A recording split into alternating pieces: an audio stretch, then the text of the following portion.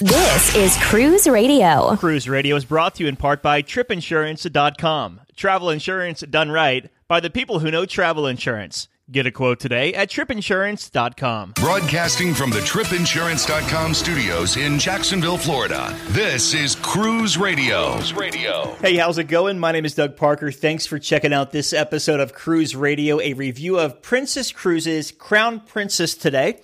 Sherry Laskin is here with Cruise News, and as always, Cruise Radio News are daily quick hits of the news Monday through Friday. 3 things you need to know in 60 seconds. You can find it where you listen to your favorite podcast. Just search Cruise Radio News. All right, Sherry is here with Cruise News. Hey, Sherry.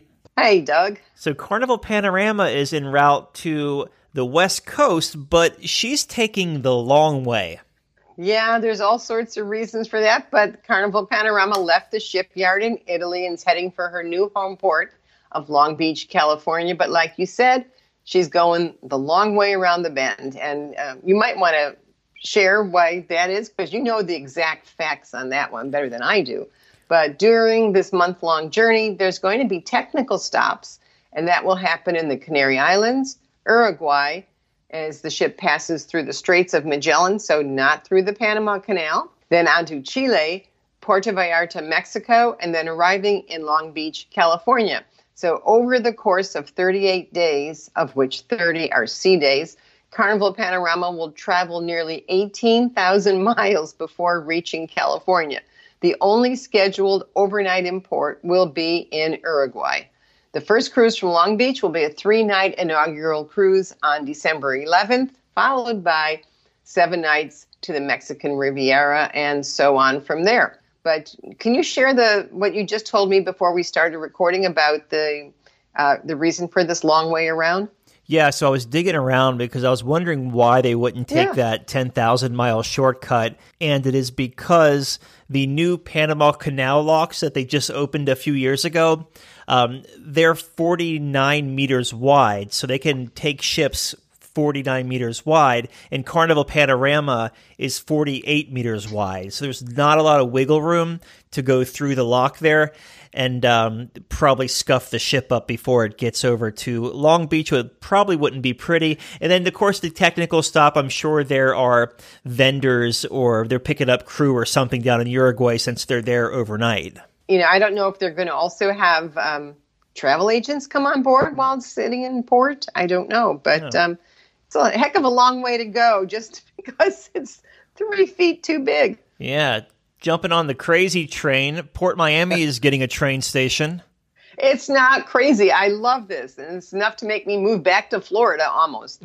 But the Miami-Dade County Commission has just approved ratification for the agreement for Brightline, which will soon be renamed, drumroll, Virgin Trains, to build a station at Port Miami by 2020, or through 2020, I guess, because we're almost in 2020.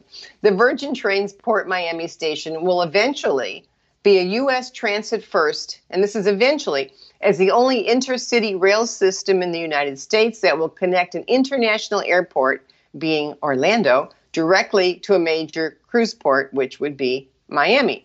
So current train service, there is already Brightline service that operates from downtown Miami, Fort Lauderdale, and West Palm Beach. And phase 2 construction is underway to connect Orlando in 2022, which, it gets here faster than we can imagine, right?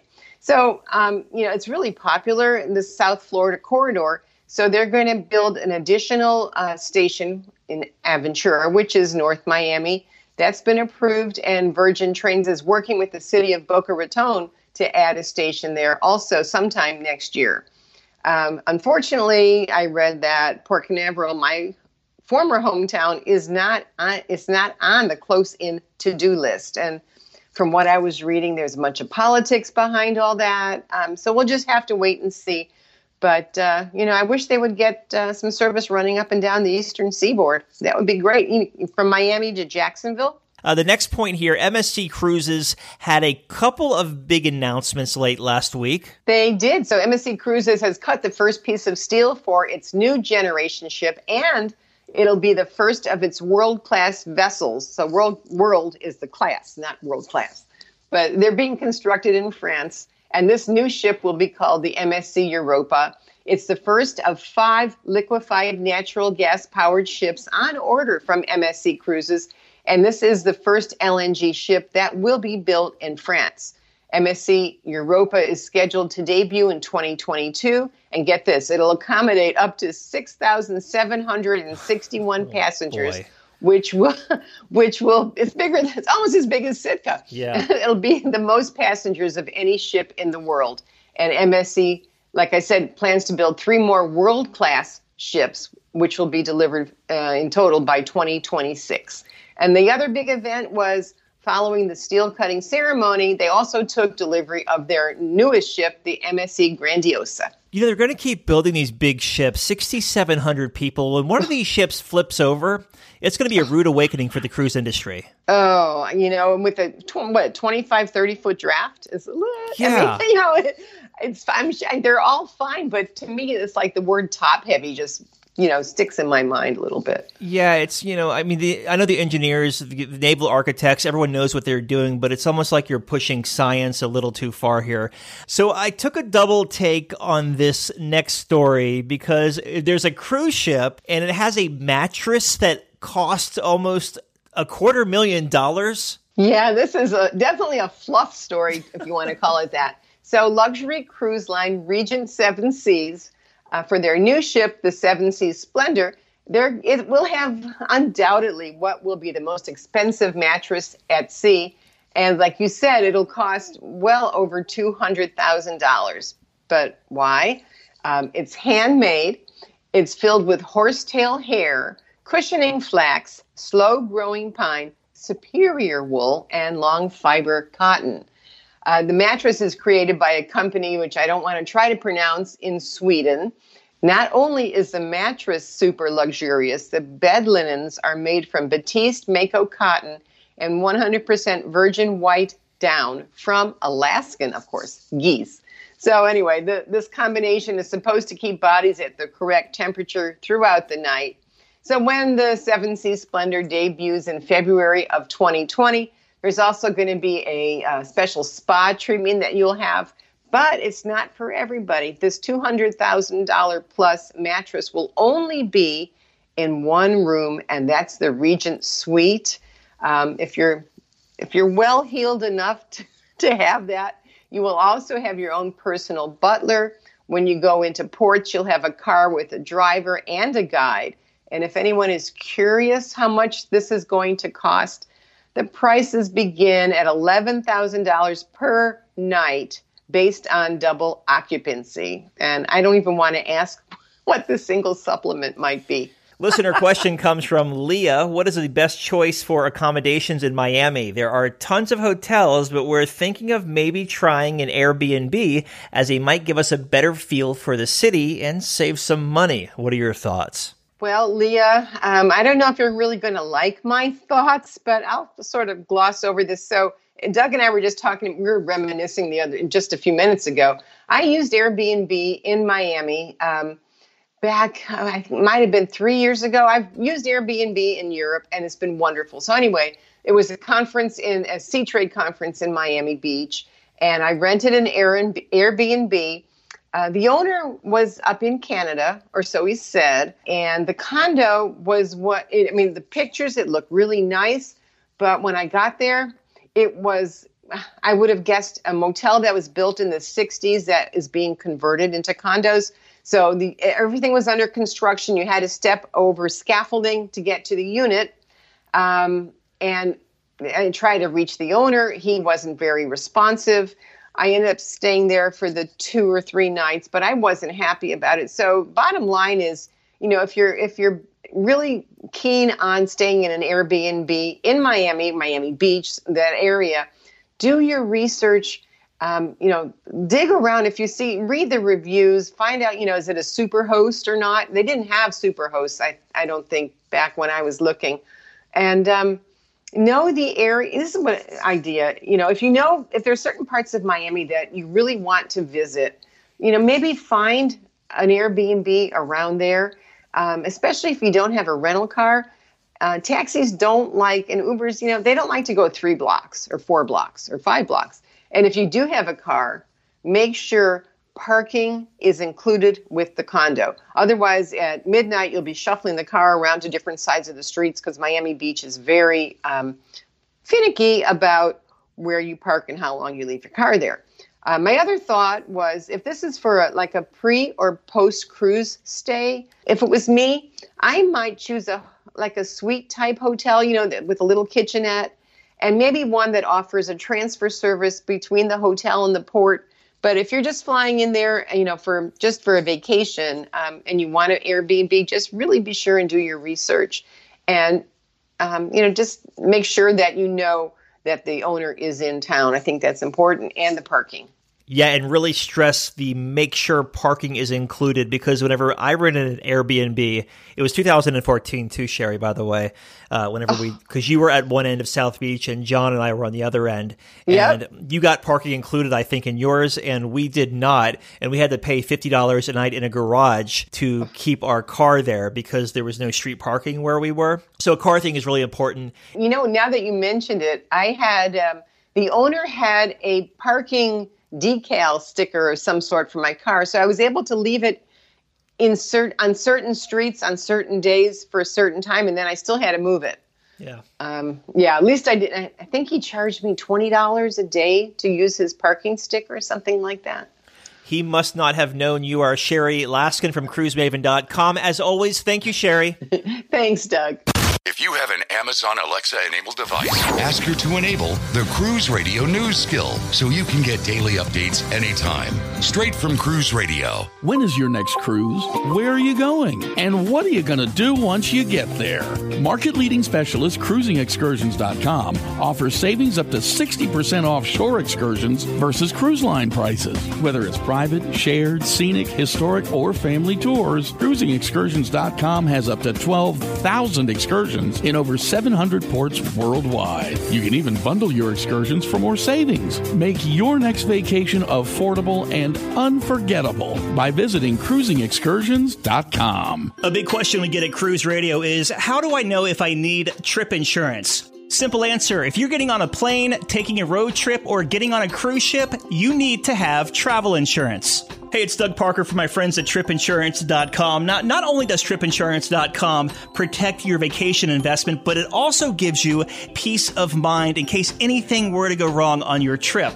How do they do it? They offer 3 different types of trip insurance policies. Good, better, and best. One policy for every vacation budget. But it doesn't just stop there. They're up to 40% lower when you shop around on other comparison sites. Plus, tripinsurance.com offers 24-hour customer support before, during, and after your trip, online claims assistance, and travel alerts to let you know what's going on at your destination. But find out for yourself. Check out tripinsurance.com. Check out our blog, the video page, and interact at cruiseradio.net. So Diane just returned from a 10-night cruise aboard Princess Cruises' Crown Princess. She left out of Fort Lauderdale or Port Everglades, and it was a 10-night cruise down to the Southern Caribbean. Diane joins us on the line. Hey, Diane. Hi, Doug. How are you? Good. Thank you so much for calling in to give this review. Now, you're out in Texas. You had to make your way to Port Everglades. So give us some pre-cruise thoughts. What made you want to take this 10-night Southern Caribbean cruise on Crown Princess? Well, this will make our 3rd cruise on Princess. We really like that cruise line. And the itinerary was the number 1 draw for this particular cruise. And seeing some islands in the Southern Caribbean we had never sailed to before. So making your way from Dallas over to Port Everglades, any pre-cruise time in South Florida? We did. We flew in a day early and we stayed there at the Hilton Garden Inn at the cruise port. And because there's a free shuttle that goes from the airport to the hotel. And then we ate at a restaurant that we really enjoyed, Padrino's Cuban restaurant. That was very nice. So that made for a very nice evening. The next morning, we just caught the shuttle from the hotel to the cruise port, and it was only $10 a person.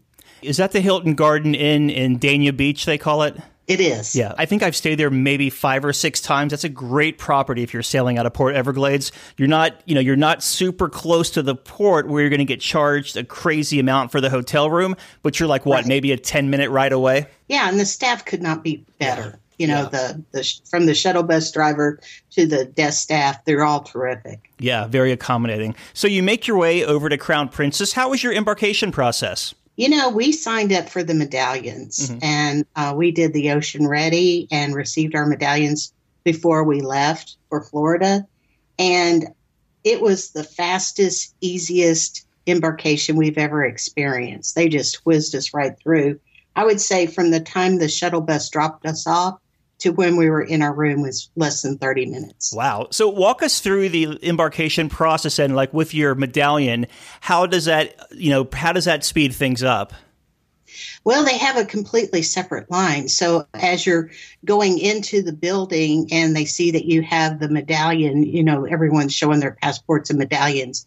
Once you get past that part, then they speed you through a special line just for those having the medallions. And then you board the ship. What were your first impressions of Crown Princess?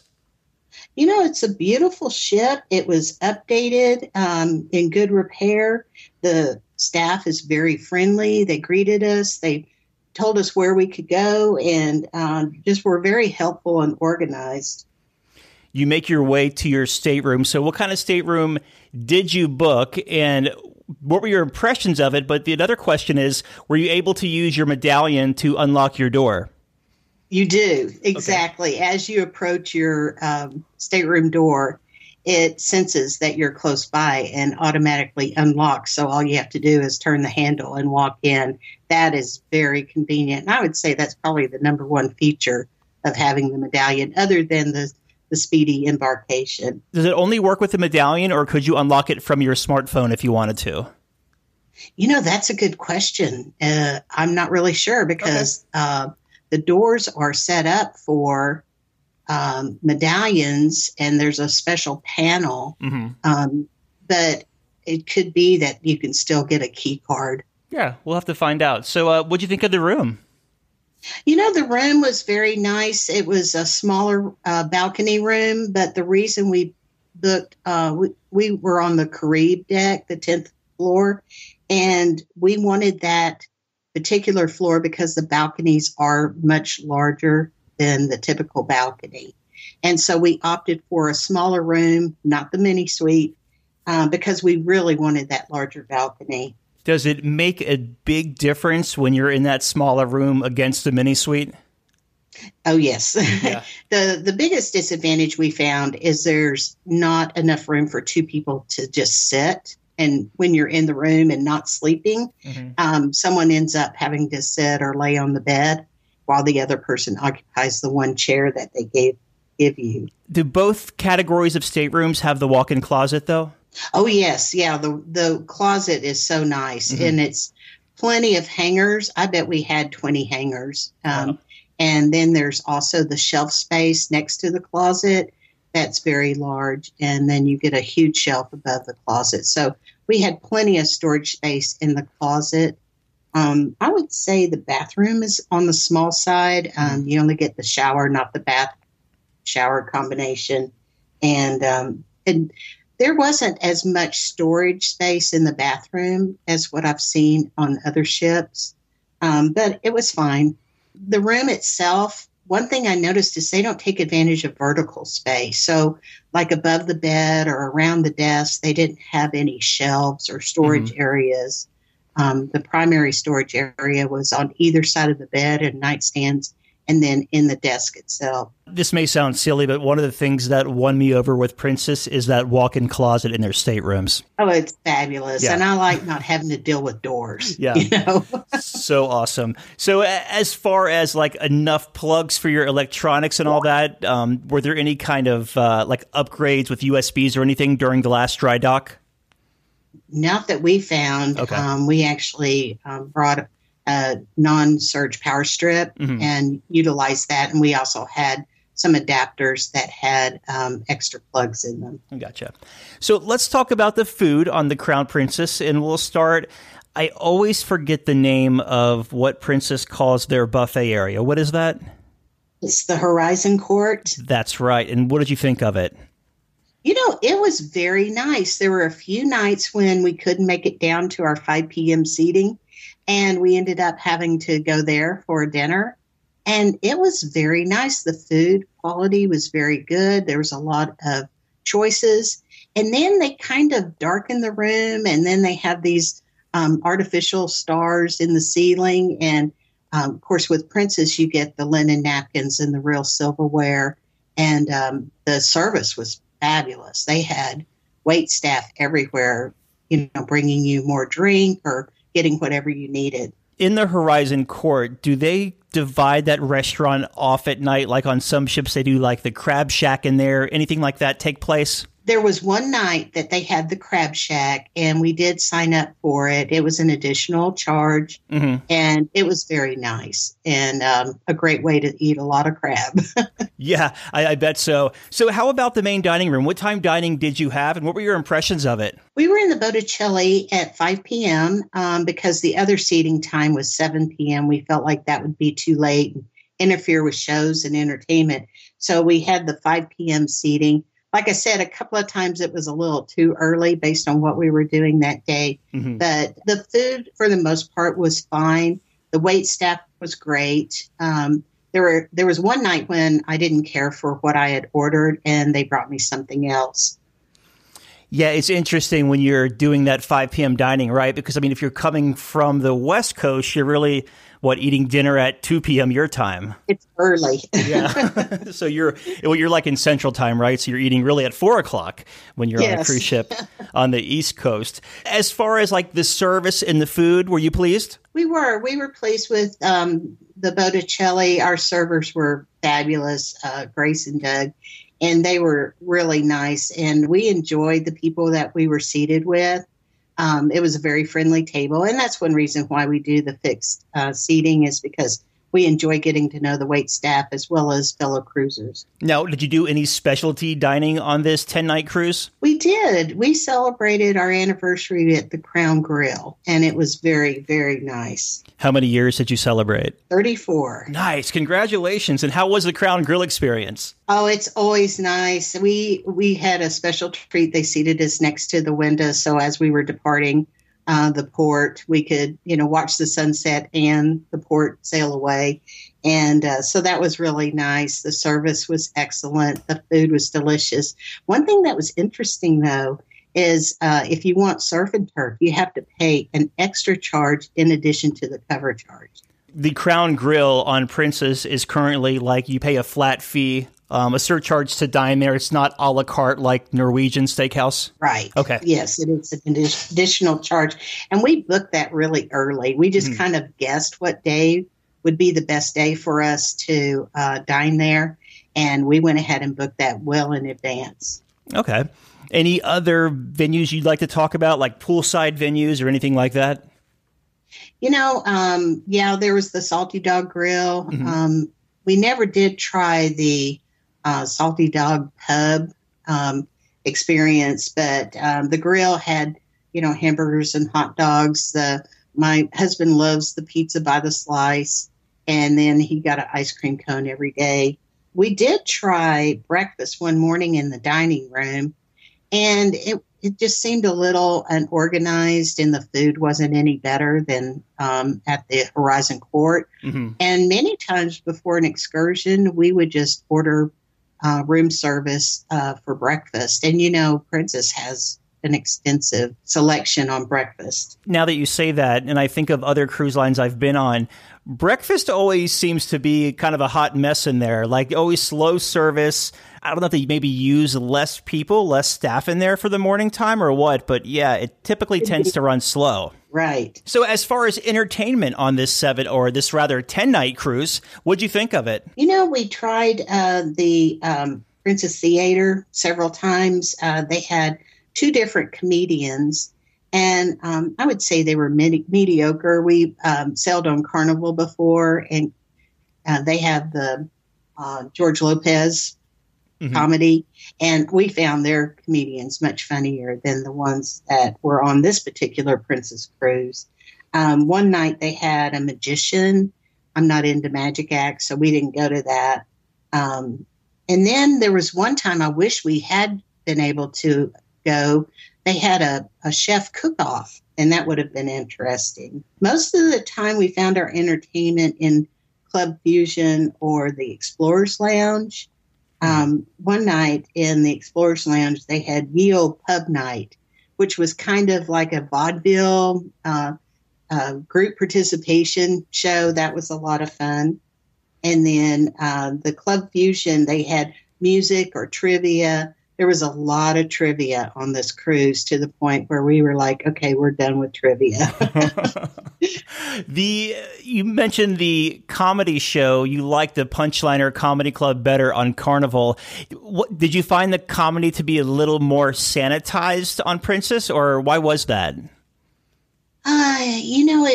It was the timing was slow. I don't know if they were waiting for people to catch the joke. Okay. But the timing was slow. The humor of one particular comedian was just very, very different than what we're used to. And he brought someone from the audience up to the stage, and that took a while. So we had to sit there and wait for that person to make their way up to the stage. It was just real different. Does Princess do their comedy shows in the theater, or is there like a comedy club on board? They were doing it in the theater on this cruise. All right. Now, as far as your sea days on this cruise, you had a handful of ports, but also a couple of sea days in there as well. What were your thoughts as far as crowds and congestion around the ship? I told my husband at one point, I don't think this ship is full, because it just seemed like there weren't the lines. We didn't have to wait for an elevator like we normally do. There wasn't, even on formal night when there's all the picture taking, we didn't seem to have as much trouble getting down the hall. So I don't know if there was just better crowd control or if it was not quite as full as some of the ships we've sailed. So like as far as, out by the pool during the sea days and venues, like the Horizon Court or what have you, you were pretty much like just walk up and grab your food? Pretty much. You might have to wait a little bit. But like on sea days, I know the pools were crowded. And one of our table mates said that, there were people sitting around the pool to the point he couldn't even get in it because they were just sitting there. But on the sea days, we found, we didn't try the pools on those days, but we were able to find tables in and around the pool so that we could eat our lunch or play games or whatever we wanted to do. Very nice. Now let's talk about the ports of call on this 10-night cruise. Let's see if I can read my chicken scratch here. I have Princess Key, St. Thomas, Antigua, St. Lucia, Barbados, and St. Kitts. Did I get that correct? That's right. All right. Give us a highlight and just move on to the next one. Sure.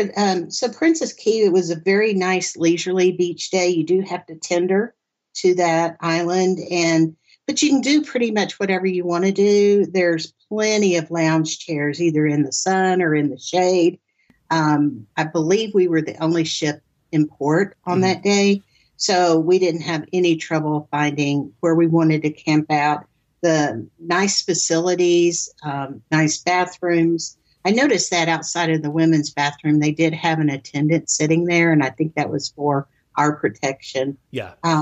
Lunch was a little disappointing, but if you like salads and fruit, you'd probably be satisfied with that. Diane, I want to ask you really quick. On the island, did you see any damage from Hurricane Dorian? No, and I think they had did they have a fire there, or is that another place I'm thinking of? Yeah, earlier this year they had or was it last? Yeah, I think it was earlier this year. I think in February there was a generator caught on fire and burnt a couple of buildings down, but nothing like too major. Yeah, I could not see any signs of damage or reconstruction or anything like that. It would look perfectly normal. All right.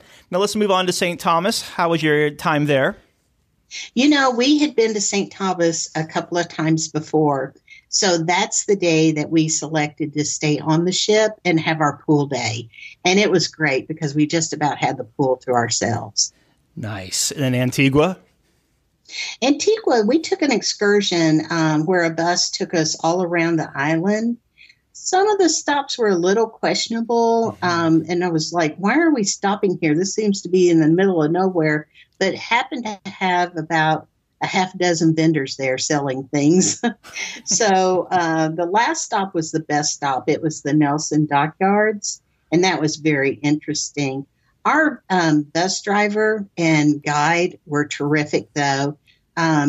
They pointed out very interesting things about the island and the culture. We even got to experience the fruit, that green fruit, guinnep. Mm-hmm. And so, I think they did a great job of taking us around the island and showing us things. How about St. Lucia? Oh, my goodness. It was our favorite. St. Lucia was just beautiful. First time we'd ever been there, and we took a catamaran to Marigot Bay, sailed around Marigot Bay. Then they sailed in front of the Pitons. We got our picture taken in front of those. It was just such a relaxing, we had a gorgeous day for sailing, and they even let some people swim that wanted to. And then they treated us with the rum punch and some sandwiches. The pitons are so cool how they kind of just spire up out of the water like that, aren't they? Oh, yeah, they are. And we're just, that's going to be one of our favorite photos is the two of us in front of those. You'll have to send me that. I'd like to see that picture because so fascinated by that. And then Barbados was your next one. Right. So we did a beach snorkel excursion. They took us actually to Pirates Cove, which is a nice facility. They have the restrooms and a restaurant and drinks and plenty of chairs with the umbrellas. And then my husband just walked out to a sailboat and they went snorkeling to 2 different shipwrecks. And then he got to swim with the turtles. So he really enjoyed that. What was that beach called? Do you remember? I think it's Pirates Cove. Yeah, Barbados, such a really cool port. And then your last one was St. Kitts. We love St. Kitts. On this one, we decided to splurge and take the St. Kitts Scenic Railroad tour. And we were really glad we did. We saw the most beautiful landscapes, mountains, the ocean, the coastline. We saw where the Caribbean Sea meets the Atlantic.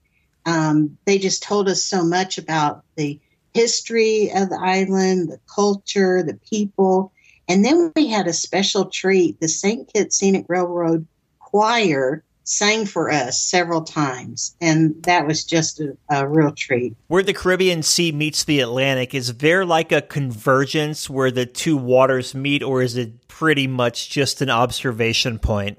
It's mainly an observation point from where we were, because we were on the railroad, headed around the island. And, she just pointed out where that occurs. Okay. Yeah, I was always wondering. So you make your way back to Port Everglades. How was your debarkation process? My husband said this is the fastest we've ever gotten off the ship. They sent us to a lounge to wait. And then at our time to go downstairs, we didn't even have to stand in line. We just walked off the ship with our medallions again. And from the time we got on the shuttle to the time we got at the airport was 35 minutes. Wow, that's really good. Yes, we had a 11:37 flight, and we made it there in plenty of time. Our debarkation time was set for 8:05, so we had plenty of time at the airport. So a couple of questions then, back to your sailing. How was the internet connection? I think Princess has the best Wi-Fi of all, and it was really good. I paid in advance for 10 days for one device, about $70 for the Wi-Fi, and I was using Google Duo to talk to my family back home. And there were a couple of times where it broke up, but most of the time I could talk with my family. I even tried streaming Netflix and was able to do that. There were busier times than others. And so when I saw that, it was breaking up or disconnecting, I would just, stop whatever I was doing. But for email and everything, it was really great. And how was the smoke situation in and around the casino? One night they had a non-smoking night in the casino. And I thought that was really great. And I wish they would do that more often. But when we went to the casino on the last night, it was, not the non-smoking. And there were a few people smoking in there, and it didn't seem to be restricted to one side versus the other. Yeah, I noticed on my past couple of Holland America sailings that I think it was formal night. They made the casino smoke-free. That would make sense. Yeah. Yes, I would agree with that. Well, looking back on your cruise, what was the biggest highlight for you? I think St. Lucia. It was just so beautiful. We really enjoyed the catamaran, and I think that we were all but one the only ship in port, which really made it nice because then the islands didn't seem so crowded. All right. Well, do you have any first-time tips for anyone sailing on Crown Princess or using the Ocean Medallion program? Absolutely. I would suggest that people buy their bottled water on the ship prior to the cruise. Princess sells it for about $7 a 12-pack.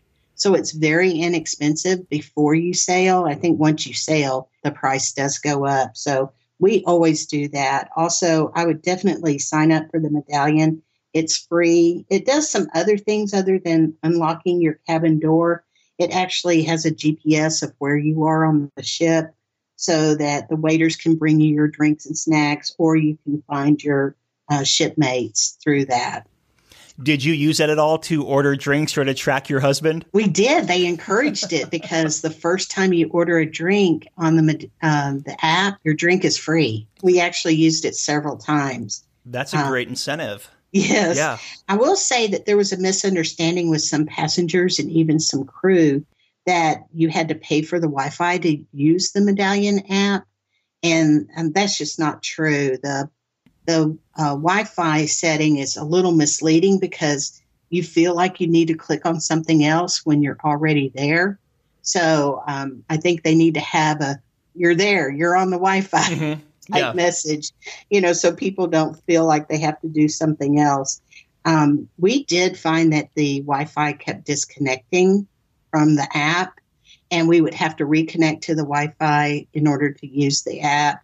So initially, that was a little annoying. I got used to it. My husband stayed frustrated. Yeah, I guess that's probably growing pains, right? I mean, all this technology they're outfitting these older ships with. And, right before we left on our cruise, what had been 5 separate apps for Princess became one. And then you just swipe to get to the different parts. So, the Ocean Ready was one part where you upload your documents and passports and get ready for embarkation. Also, you can book your shore excursions using the app and also check your shipboard account. And I checked right after we had bought some drinks and it was immediately updated. So it's by the second in updates. They have an app page where you can order the drinks and even snacks, and you can have those delivered to you wherever you are in the ship, including your stateroom. Very convenient, actually almost too convenient. Yeah. One thing that I never used was Ocean Casino, where you can actually gamble without even walking into the casino. I just stayed away from that altogether. Probably a safe bet there, no pun intended. Very good. Well, in closing here, what are your final thoughts of Crown Princess? We really liked the ship, the Crown Princess. We just thought it was beautiful. It was very easy to get around. We were located in mid-aft, and that just was a very convenient place to be when we were going to the dining room or going to the Explorer's Lounge, wherever we were headed. It just seemed to be very convenient. And I would definitely recommend the Carib deck and get that bigger balcony. I was lucky that I had booked a cabin on the starboard side. So as we were sailing north back to Port Everglades, our balcony was in the shade almost the entire day. Yeah. And so we could sit out there and really enjoy it. We've been talking with Diane about her 10-night Southern Caribbean cruise aboard Crown Princess. Diane, happy anniversary, and thank you so much for coming on. We appreciate it. Thank you, Doug. I appreciate you having me. All right, Dougie, here we go for the new Cruise Radio stuff here for you. Cruise Radio is produced weekly in Jacksonville, Florida. For partnership opportunities, email Doug at cruiseradio.net. Hear Cruise Radio on Spotify, Apple Podcasts, iHeartRadio, the Stitcher Radio Network, Google Play, or at cruiseradio.net. I'm your announcer,